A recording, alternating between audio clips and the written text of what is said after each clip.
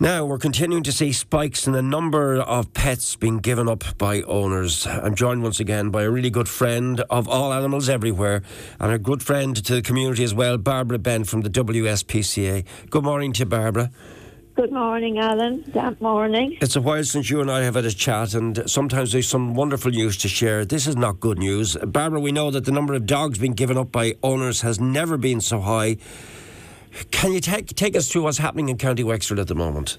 Well, Wexford now, I must say, is not as bad as the rest of the country. Dublin seems to be the worst hit with that problem.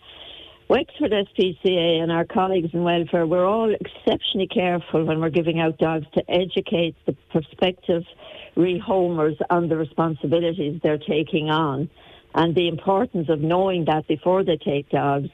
I think this year so far we've actually only had 2 dogs returned to us, which wasn't too bad. We took in 34 dogs, Alan, and most of those would be either surrenders or cruelty case dogs. And, it hasn't really, the puppy return thing after Christmas hasn't really kicked in yet. That usually comes about the middle of February onwards. People, they've got a puppy, they haven't looked into it properly before they got it, and then they decide, I can't do this anymore, and they give them up. So that's terribly sad, because little puppies have bonded in the families, and suddenly they're thrown into a whole new environment all over again. And how are you coping as an organisation, Barbara, at the moment? I know trying to find housing for all these animals has been a problem. Are you struggling to look after animals at the moment? We're under pressure. We're full all the time. I mean, we really are. We're full to the gunnels always, and we're always out there looking for good homes. And we've been lucky this year. We've had a lot of people who have come to take on dogs and give them excellent homes. So it's not too bad for us, but I believe Dublin has been chaotic with the number of people who got dogs during COVID, purely as a time filler and an entertainer, and not realising that when they took dogs, this was for life.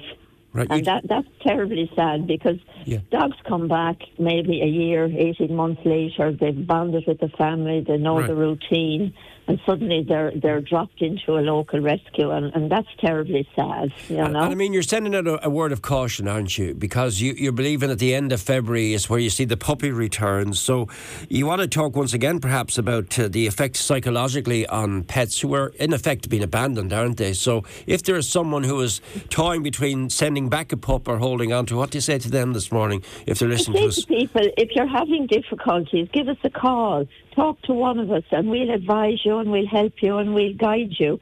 And this is the important thing. This is why we want to get a little centre of our own going, Alan, because we feel educating not only children but parents of what they're doing when they're getting a dog. Right. Dog must be a member of the family, and they must realise, the responsibilities they're on. We're in the lambing season. People get dogs, they let them out, they don't know where they are for half the time.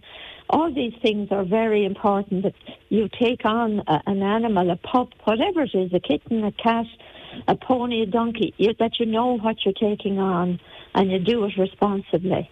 Right. There's one little item, if I could mention it this morning, Alan, that we're very concerned about at the moment.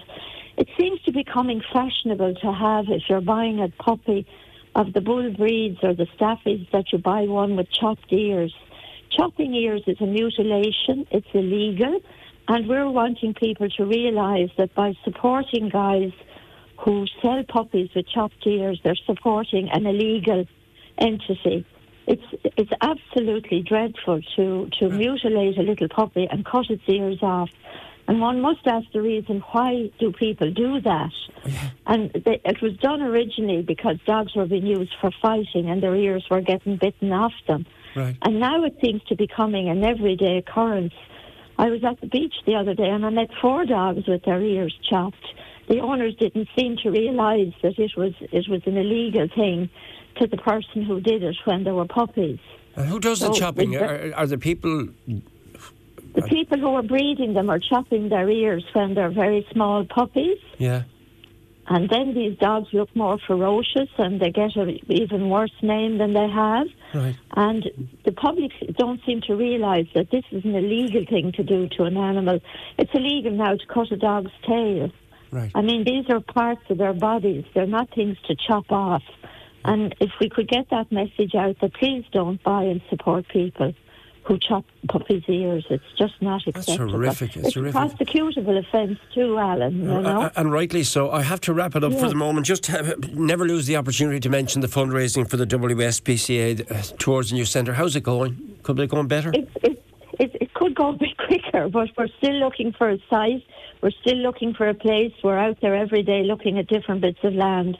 So if anyone has a few acres that they'd like to sell or donate to us, please get in touch immediately. We're looking for about 4 or 5 acres within about 8 miles of Wexford. Okay? Thank you so much, Barbara. We'll talk to you again soon, and do keep us up to date with any developments there.